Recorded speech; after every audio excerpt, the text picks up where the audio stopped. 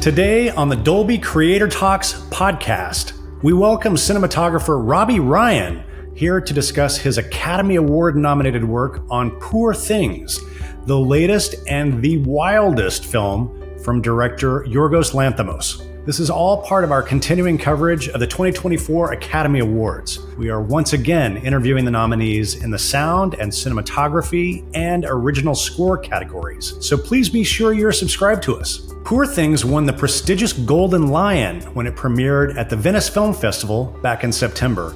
And now it is nominated for 11 Academy Awards, including Best Picture and Best Director. For Robbie, this is his second collaboration with filmmaker Yorgos Lanthimos after they worked together on The Favorite, for which Robbie got his other Best Cinematography nomination. But since this is our very first time having Robbie on the podcast to talk about his work, I started the conversation by asking how his filmmaking career began. Me and my friends and my cousins, we used to make little Super 8 films when we were 13, 14. So I was kind of that generation where video cameras hadn't come in yet. Certainly not any kind of like online mobile camera stuff. So we were just really keen sort of enthusiasts. And my dad had a Super 8 camera when I was growing up. So I was like, ooh, can we have a go at that? And my brother would write some stories and we went out filming all these little short films and we got the bug pretty instantly. So I was about 13, 14 when I was doing that. So I haven't stopped since. And to be honest with you, it's exactly the same feeling as it was back then. So I'm blessed with that, for sure. Just the scale has gotten a little bit bigger. Yeah, I'd probably be a little bit more tuned into what is needed. But, you know, the enthusiasm hasn't, which is really important. Robbie, on this podcast, we talk a lot with filmmakers about the first 10 minutes of the movie and the importance of, getting the audience into this world. And I can't think of a movie where the world building is more important than Poor Things.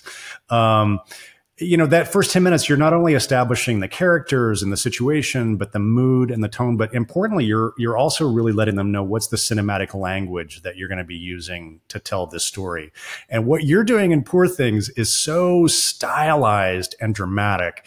I'd love to just talk about how you and Yorgos Lanthimos talked about that first chunk of the film and what you needed the audience to kind of take away from that, and then how that affected the visual style. Well, with Yorgos, he wouldn't necessarily talk to that level about it. He would talk about the whole film and its sort of like approach aesthetically as a whole.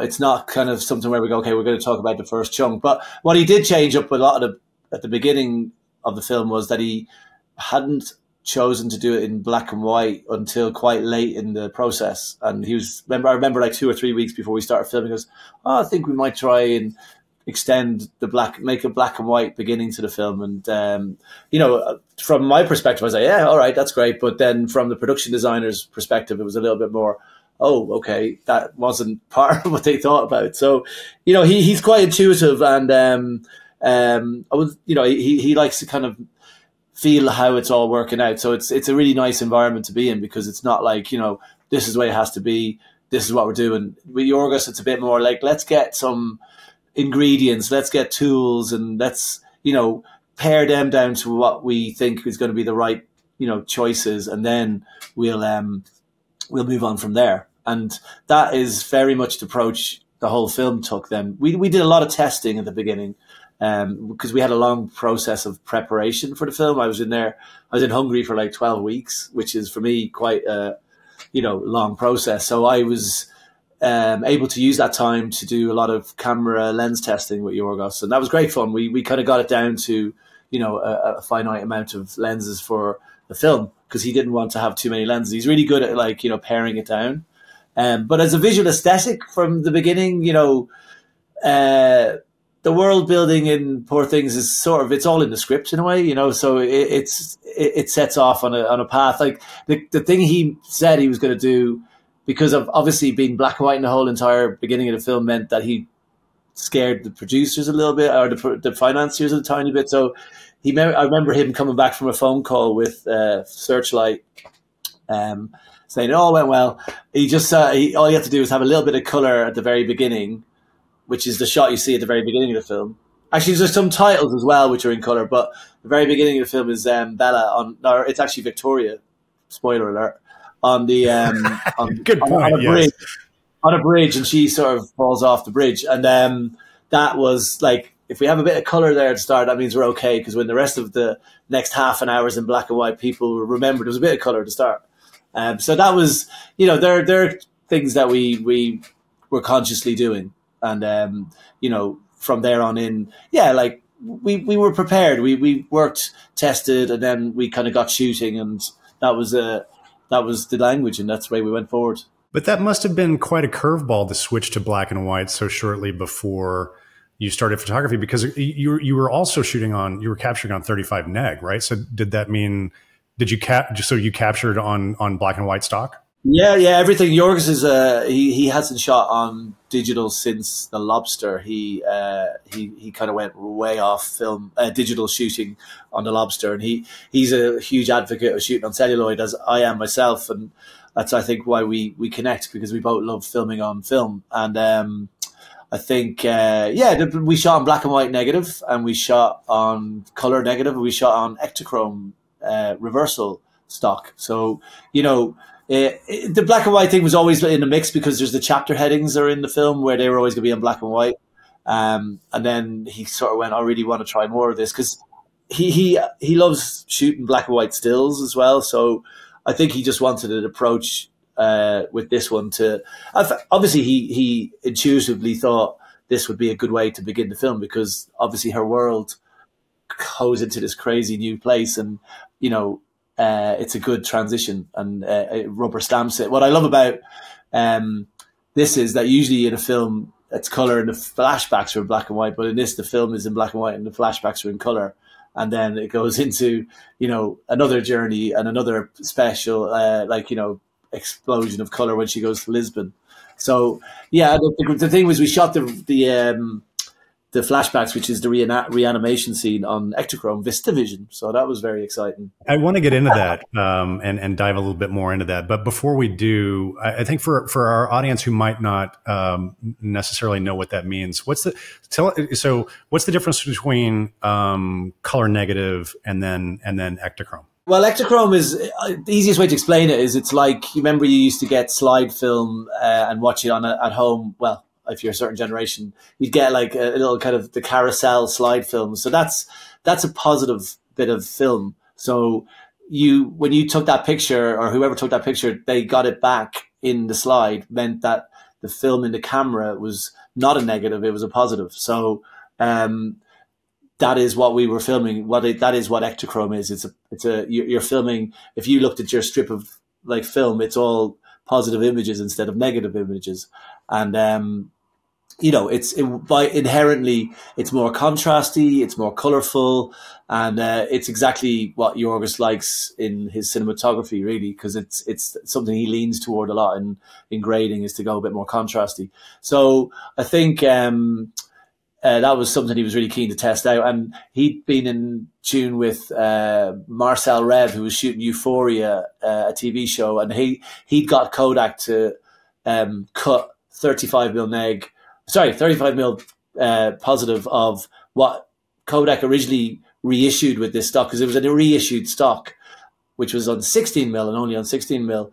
But then Marcel got them to cut it to 35. We got some of that, and we were able to get more of it off Kodak as 35 mil. But the thing with Marcel's stuff is that he only processed it as cross-process, because in the genius of Kodak, they've reissued this stock that can't actually be processed. It can only be processed in maybe 2 labs in the whole world. So luckily, there was a lab in Berlin which processed for us, and they were great people called Andek, and there's a guy called Ludwig in there who was very good with us, and he was able to do really nice E6 processing, because that's the different process you do, and it looked great. We loved it. So it was a really fortuitous place to be filming. You said the reanimation sequence, which immediately stood out to me in terms of its contrast, just the inkiness of the blacks and the vibrancy of the colors. Were there other key sequences that you shot in Ektachrome? We were kind of saying that we'd shoot all the exteriors on Ektachrome. So all the Lisbon exteriors are Ektachrome, the ship exteriors are on Ektachrome, Paris exteriors are Ektachrome. Anywhere where we could kind of, because it's a very slow film stock. So anywhere that we had a bit of exposure that we could, get it achieved would be sort of what we thought of. But we shot the reanimation scene on it, and that was where the story with it goes, if it's dark, it might not be retrievable. So that was an extra bit of pressure on me. I was like, oh, and the lenses sometimes we were shooting were a little bit slower. So the reanimation scene needed a lot of light, but I remember that coming back a bit dark, and I was like really nervous about it. And Yorgos was like, yeah, it's a bit dark, but we'll be okay. And it was okay. So I learned a lot about using it, and the results really were they zinged. They came back really different and exciting, and I think it informed the grade of the rest of the color footage. Because you have this as a kind of a placeholder as such, and it's like, okay, that's the way we like the look of it. Let's swing everything a bit that way. Yeah. And we have a great grader called Greg Fisher in Company 3 who did all the work, and he did a magical job on that.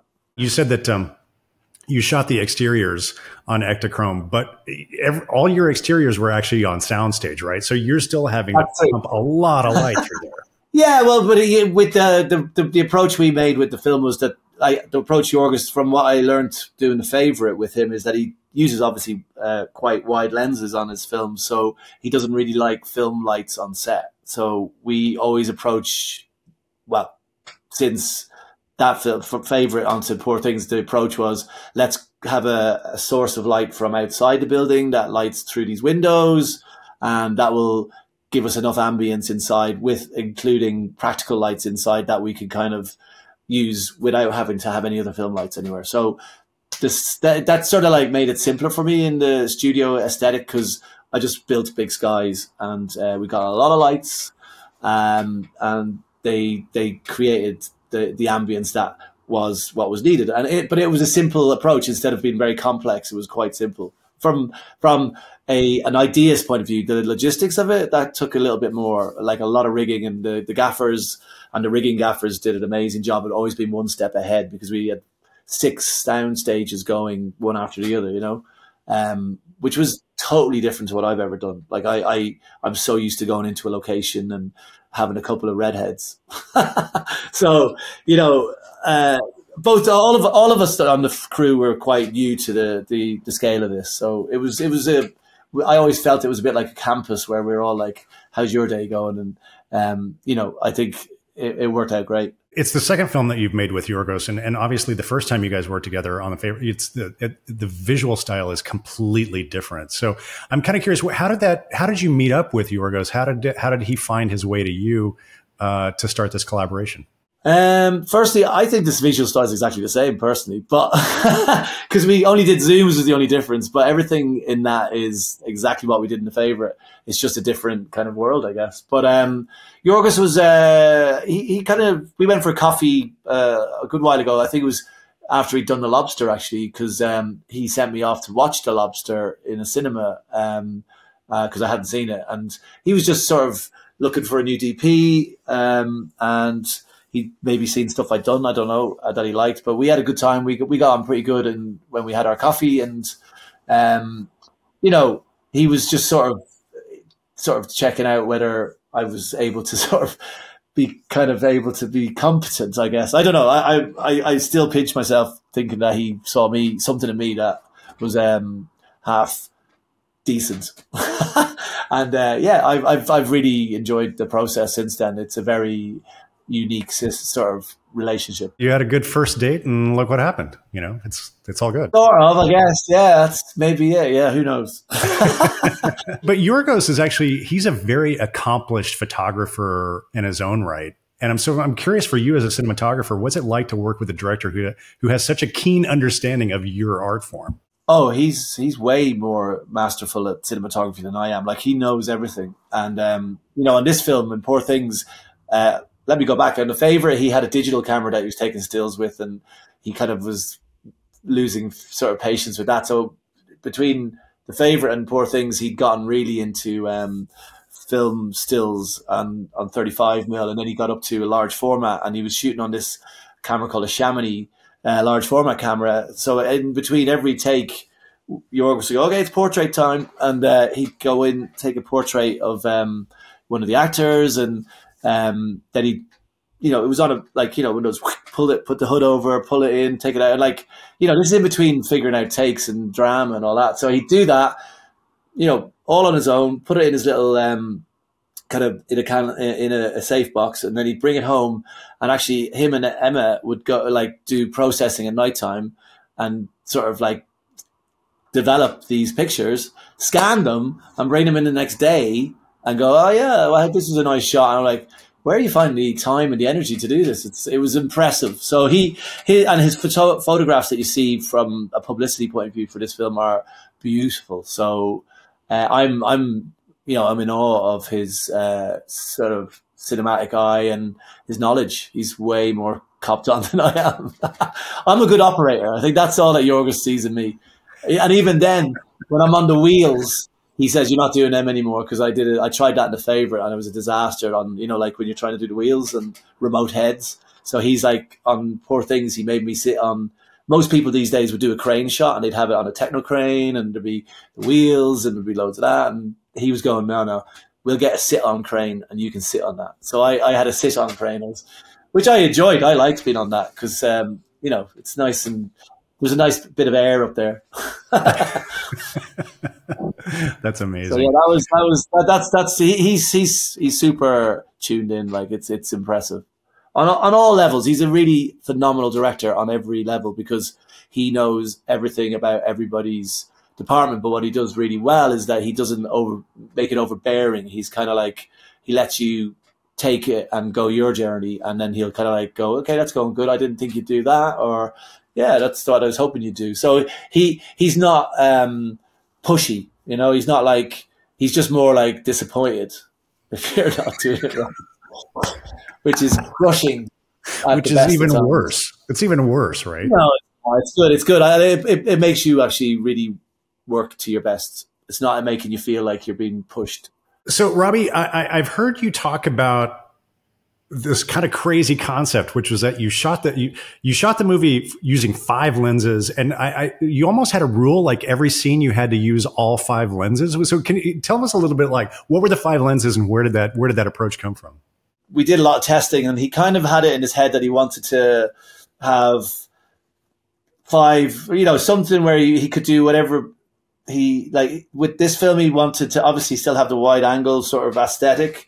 And we went further with the wide angle aesthetic because he wanted to have a kind of a porthole sort of vignetted wide angle, which was a new one. And I was like, oh, okay, how are we going to do that? And, I kind of done a bit of digital photography or like video, large format cinematography lately, where there's a lot of lenses don't fit on the large format sensor. So you get this vignette and you're like, oh, Jesus, that doesn't fit the lens or the sensor. So I knew it from that. I said, well, hang on, if we use a 16mm lens on a 35mm negative, that might happen. And it worked out really perfect. We had this like 4mm Optex lens for 16mm that when you put it on 35mm, just had that perfect circle. So that was a lucky break. And I always like to think I thought that one up. Yay! That vignetting was not a post-production effect. That happened in No, that's the full aspect of the lens. Yeah, and like what's really nice about that, you get these arborations around the very edges of it, and it has its little like organic quality to it, which was very sweet. And none of that was posted. That was all real. And like the 4mm lens is great because it's like it's got a focus of 2 feet to infinity, so everything's in focus. But we still found a way of getting one shot out of focus because we were too close to Rami Youssef in one shot, and it's like, but it's in the movie, and that's what I like about Yorgos as well. He'll go with it, and if there's an error or what would be called technically not right, he kind of, that's okay, and he'll move on with it, which I think is really a good trait. But so we had that, and then he was also wanted to do, that was the wide angles, and he also wanted to develop a kind of a zoom language with this one. So we kind of he showed me a lot of Fassbinder films. He was like, this is great. I love the way the sort of lens develops the scene and it stays with the scene, and we could maybe shoot scenes in its entirety on zoom, which I thought great. And it was a really lovely way of working every scene where you kind of we dollied and tracked and zoomed, and I got used to doing that. And that was actually, from my perspective, the most challenging piece of the filmmaking, because the timings had to be right. And sometimes the timings weren't right, but I got, I was aware that was like, had to be more, you had to get that on the ball a bit better than just being on a wide lens. A wide lens is the easiest way for me to film something, because you go, hey, it looks great. And you step back, everybody else has a tough time, but the cinematographer pretty much has an easy time. Then there was, he also wanted to learn, he liked the, very shallow focus, early sort of photography, of like the, third of the 19th century, no, third of the 20th century, sorry, where was it 2018, whatever. It was early photography, and he wanted to try it out. There's these lenses called Petzval lenses, which were made by I think he was Hungarian actually, Petzval, and he created these lenses like 100 years ago. And Jorgis had sort of through again, like digital photography had embraced the lomography, basically it embraced the Petzvals, and they were very kind of like rudimentary design, but then they've been rehoused, so we were able to kind of land on these, and he was keen to try those out. And they are the ones that have that really swirly bokeh behind them. Anytime you're in nature or in like an outdoor space, it seems to grab the background and swirl it around. So it was really good for her kind of world, the way Bella's like, a little bit a different approach. Yeah, I want to stop you right there, because those scenes just jumped out at me, and I thought, what the hell am I looking at? That's just something. It's just something in the nature of the glass. The nature of those lenses. That's doing that effect. The glass. Yeah, it's a very simple glass. I think it's like, I was talking to guys from Petzval last weekend, and they're saying it's just the way that the two elements of glass are put together, that the distance and the tuning of it creates this bokeh, and it's obviously it's a faster lens. I think it's kind of like no, it's actually not. It's a 2.8, if I remember, 2.2 and 2.8. So it's just the nature of the lens, the glass, the way that Petzval kind of manufactured it. And it's become very popular in digital sort of photography, because everybody wants to bend the sensor as much as they can. But I hadn't done it before on film, so it was great. It was exactly what he wanted. And that was that portrait type lens, and then we had the zooms and we had the wide lenses, and yeah, that was about the lot of them really. The fact that we had maybe 2 zooms, 2 portrait lenses, and 2 wide angles, so it was 5 or 6 lenses. And his theory was, let's use them in every scene to it would be weird if you didn't use it in the scene. So we kind of like we used them, and the fact that they were always there meant that they were always like a finite amount of lenses to choose from. Now, do you guys, how do you prepare? Is this all storyboarded? Do you know going in, what lenses you're going to use on what setup, or you just kind of wing it on the day? He's very instinctful. Yeah. We did do storyboards very briefly for the reanimation scene and the scenes which involved miniature work, because we needed to talk to other departments, but it still didn't work out that great with the storyboard system. I think that's why Jorgis likes getting a team of people around him who are, open to being, not too set in stone what we're doing. And I'm very like that. I like to be, what you want, okay, we'll do that, and work around the spontaneity of that idea.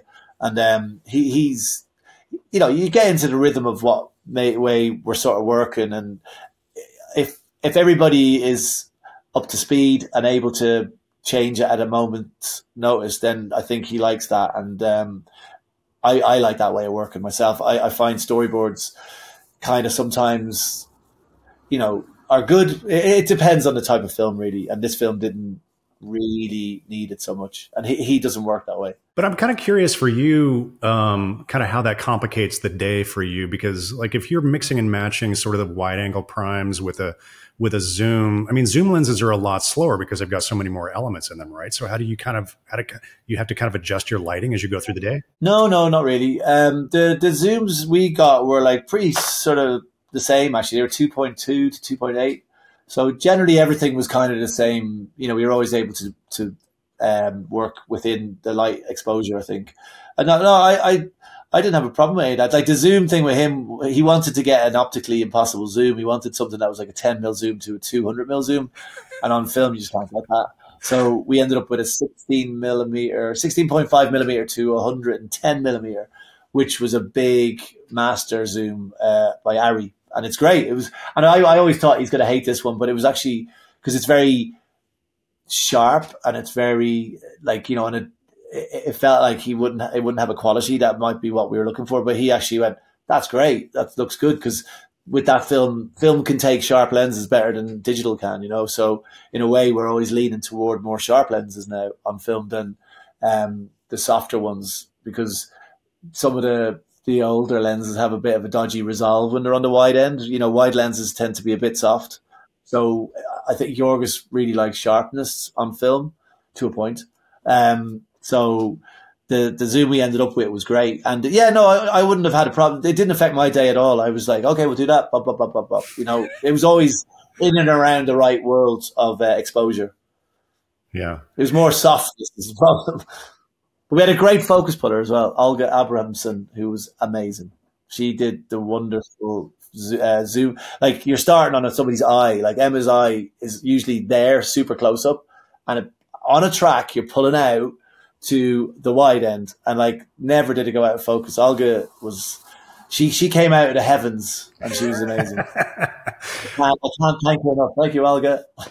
I loved the look of the zooms. I love that effect. I hope you guys single-handedly bring the zoom back. It's almost like it almost feels like voyeuristic in a way. Yeah, I can see what you're saying there. I think they always had a bit of a bad rep, zooms, but they're absolutely beautiful, and they're they create a whole tension and emotion. They've got a lot of things going for them as far as if they're used properly, or not properly, but used in the right way for the story that you're trying to tell. And with Poor Things, you're in her head a lot, so you're kind of like every time you come out of her head, it feels like you've seen her perspective a bit more. It was a great idea to do the zooms.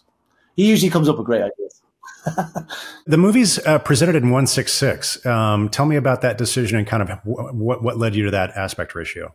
We'd done the favorite on 185, and I think, it was down. I don't know whether it was something to do with VistaVision, but Jorgis liked the idea of 1:6:6. I'd done a lot of 1:6:6 on films recently as well, and it's a really lovely sort of. It's called the golden ratio in painting because it's sort of got that aspect to it, and it's nice because it's sort of.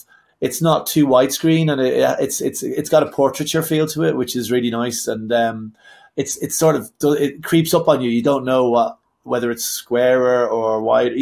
It's a good sort of in the middle kind of aspect. And I loved it, and I think Jorgis was keen on it as well. So by chance, when we decided to go VistaVision, since I've been going on about everyone saying it's 1:6:6 VistaVision, but it's actually 1.5. But it's closer to 1:6:6 than 1:85 is. So we were kind of, it's great that VistaVision, we can use that, and that's going to be the same aspect as our final aspect. And that was a part of the reason. So you've been mentioning VistaVision, and I think there's probably people in the audience who don't know what that means. Can you just explain a little bit about VistaVision and first of all, like the last time I heard VistaVision was in conversations about ILM visual effects in the 80s. So how did that become your tool of choice? I'm a little bit surprised at why it fell off. It's a bit like, I guess, the way VHS and Betamax fought it out and Betamax lost. One format will always win. And if you look back at the beginnings of VistaVision, it came out at sort of just around the same time as CinemaScope. So the whole anamorphic sort of system of like squeezing your 235 onto the negative via the lens was more preferable, and it seemed to work, and it just took off. Whereas VistaVision, what it did was, instead of the film going vertically through a gate, it would then go horizontally through a gate. So it's still 35 mil, but it's going horizontally. So you get essentially twice the amount of negative on your sensor or your aspect. It's 8 perf versus 4 perf, right? It's lazy 8, they call it, because it's on the side and it goes through that way. It's basically what your SLR camera takes if you were shooting on stills film. And it's beautiful. It's a bit more pricey because it goes through a lot quicker than the vertical. So, but that was what the studios sort of tried to kind of, they engineered this as an idea for getting people back to the cinema because they were worried about TV. So they got people back to see these wider images. And all of Hitchcock's films, well, quite a few of them were shot in VistaVision. Because what you could do, I think, is what he did is he put a hard mask on it. So his films would have been shot 1:6:6, but they always feel widescreen. So what they did is they did a hard mask in the cinema so that it looked 2:3:5. And that's sort of even more interesting. I find that they're cropping it again. But, for us and our like what was great and why it fell off the sort of popularity stakes because it was a big camera. It was quite a noisy camera.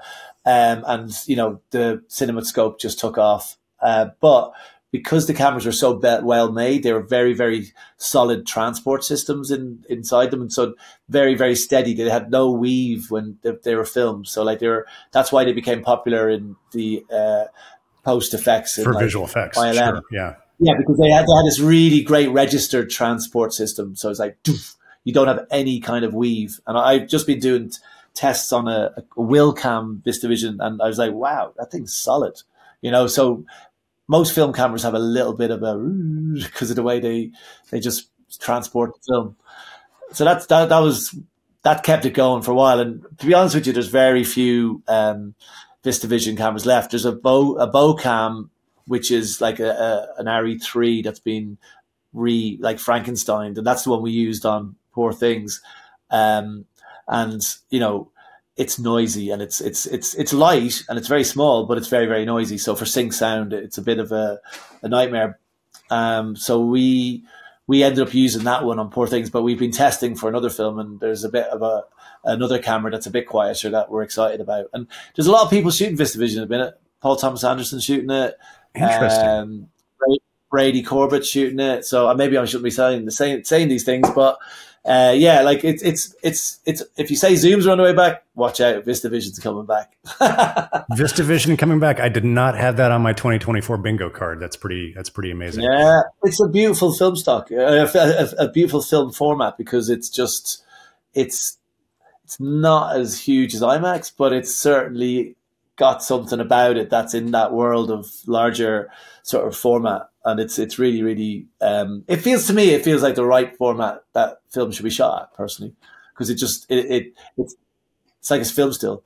So I'm just kind of curious because essentially, isn't it sort of the same area as like a 65 5-perf? So why would you choose one over the other? 65's kind of like, it's easy. Well, I don't know. I think I like the idea that you're shooting on a 35mm neg still, whereas 65mm is sort of like a bigger negative, and the cameras are bigger. It's a beast of its own. But for sure, you're right. And 65mm tends to have a widescreen aspect to it, which I like the fact that VistaVision is square or like 1.5. It's all personal preference. I could go on. So did you shoot the entire film in VistaVision, or did you switch to? No, because Yorgos is really adamant that he wants proper sync sound. He was like, that thing sounds like a tractor. We're not using that. So we could only use it for stuff that was non-sync, which is the reanimation scene. And to be fair, that camera wasn't a great workhorse. It was like the batteries were dying on it all the time, and it generally wasn't like, you couldn't rely on it. And we were using ARRI STs, and they're very reliable. So, and we've just got a few minutes left, but if I can, I'd just love to fire some of the scenes, the sequences at you, and you can talk about your approach to lighting, because for me, each time we change locations, it was such it was almost like a confection of all this new stuff to get to look at and to experience. So we started off in London, but then we go to Lisbon, which just exploded with color and light. And I've heard you say that was a particularly difficult sequence to shoot. Can you talk about the Lisbon section?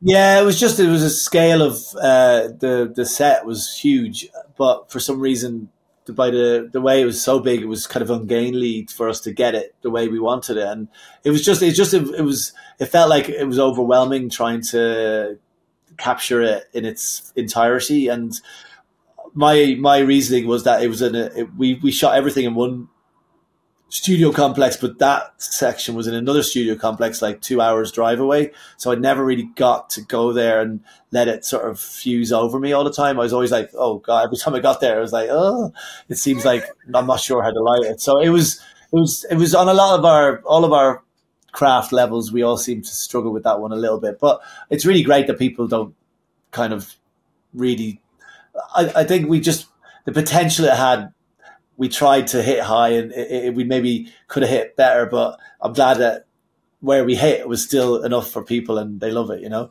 And it was just such it was like a theme park. It was a big theme park that we were trying to, you know, grapple with and make it work, but it was a beast. I think you're being overly self-critical. That whole sequence to me, it was so just delightful. Irish, I'm self-deprecating. I can't help it. I think that whole sequence just was so delightfully kind of Jules Verne to me that it was just delicious for to watch. Sure. The trams are up in the air, kind of bring you to another place. All right, yeah, and it's a fun part of the film. It's great, yeah.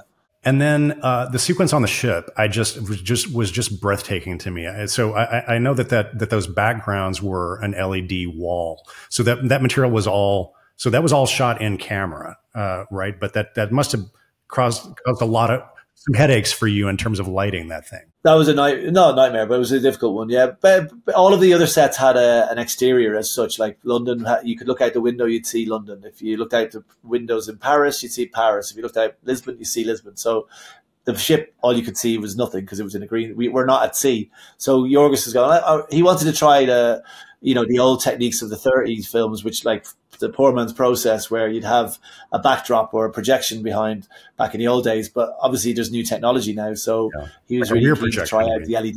Well, rear projection, or, you know, the like Fellini used to have, like, I saw this great thing about Fellini where he has this couple in a carriage, and if you come out to the studio, he had like a big canvas that was being rolled of trees and other trees in the foreground. So, you know, any way you could do it, the studios would have done it interestingly, and Fellini for sure did it interesting. And one of the films we referenced for the ship especially was a film called And the Ship Sails On, which is a Fellini film, which has crazy beautiful sunsets all the time. And it's really a pushed kind of look, and that's something we were keen to try and do with Poor Things. So the new technology in the LED screen was our version of a rear projection for sure, or a painted backdrop, and we had lots of fun with that. But it was difficult because LED obviously is amazing, but as soon as you put up lights, and we're shooting on Ektachrome, all of that light spills everywhere, and it was like, oh shit, the LED wall looks really faded all of a sudden, and it's like this beautiful, expensive bit of kit that I needed to sort of like. I didn't know enough about it at the time. I know better now, but you need to really, really be careful of how the light is coming and that it's not spilling onto the wall. And we got there, but it was a challenge. Yeah. The Alexandria sequence is so amazing to me. I just love the warmth of the light, but it's also kind of it's an unsettling sequence. And I love I love the way you mix and matched your live action photography with miniatures. Can you talk about that? Yeah, it's it gets real for Bella in Alexandria, and that was like, obviously it's a place that doesn't exist, so that was a great opportunity to have a miniature sort of city and world, and that was a kind of storyboarded shot where it was like she comes down and she bites Harry Astley's hand, and as she screams, the camera comes away, and there's this beautiful miniature that it comes back from, and that's all shot as a miniature. We shot that shot for sure.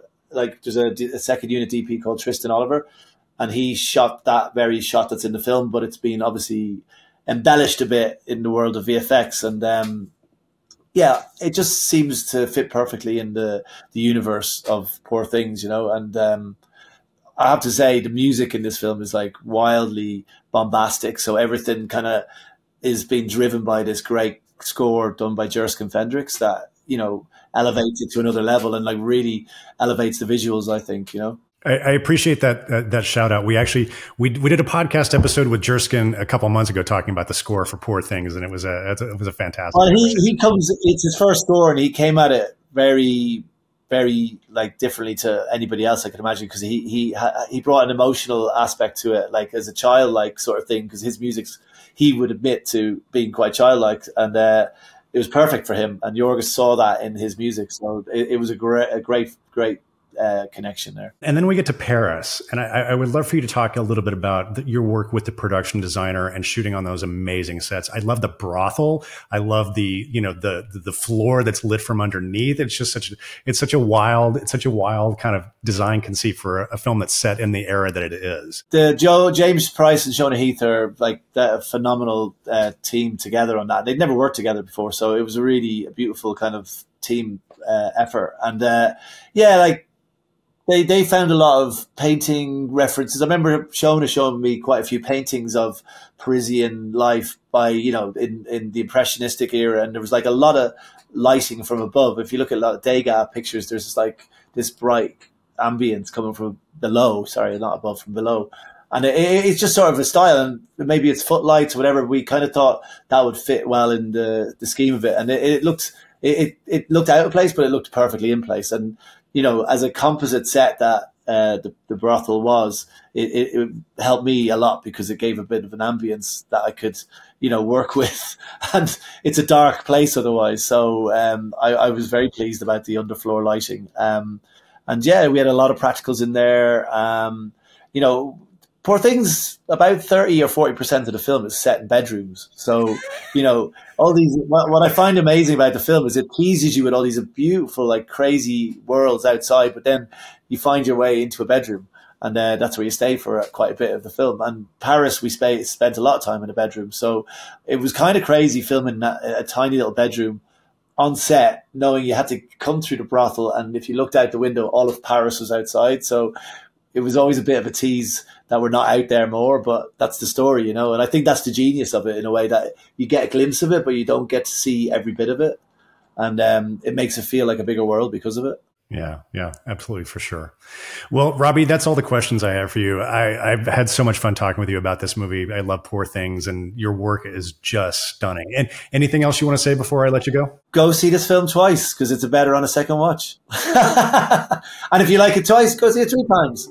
There you go, Robbie. But I'm delighted. I'm really happy everybody likes it, and it's great to see it have a life, I'm really happy. Absolutely. Well, thank you for coming on the Dolby podcast today to tell us about it. Thank you.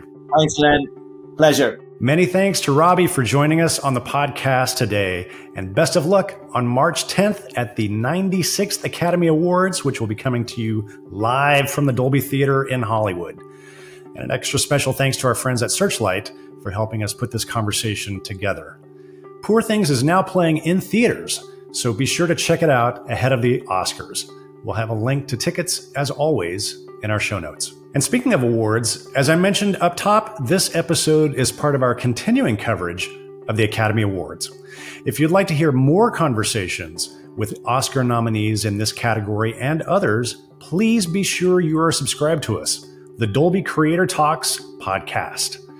Many of these awards are tough to pick and predict, and we will continue to offer these in-depth interviews filled with unique insights into the work of each of these nominated artists, which may make it just a little bit easier for you to fill out your Oscar ballot, whether you are an Academy member or simply want to do a little bit better in your Oscar office pool. If you'd like even more conversations with artists and filmmakers about how they use technology to tell their stories, please be sure you are subscribed to us, the Dolby Creator Talks podcast. You can find links to our show on all the major podcasting platforms, including the video version on YouTube, in our show notes, or you can simply search for Dolby wherever you get your podcasts. If you're curious to know more about the Dolby Institute, head on over to dolbyinstitute.com. There you will find information about all of our programs. You can access the entire library of episodes of this podcast, and you can sign up for our mailing list. Until next time, thanks again for joining us. This is the Dolby Creator Talks podcast. I'm your host, Glenn Kaiser. Our producer and editor is Michael Coleman. Our executive producers are Amanda Schneider and Jack Ferry, with additional editing by Matt Nixon. And our production coordinator is Karen Marroquin. Thank you for joining us.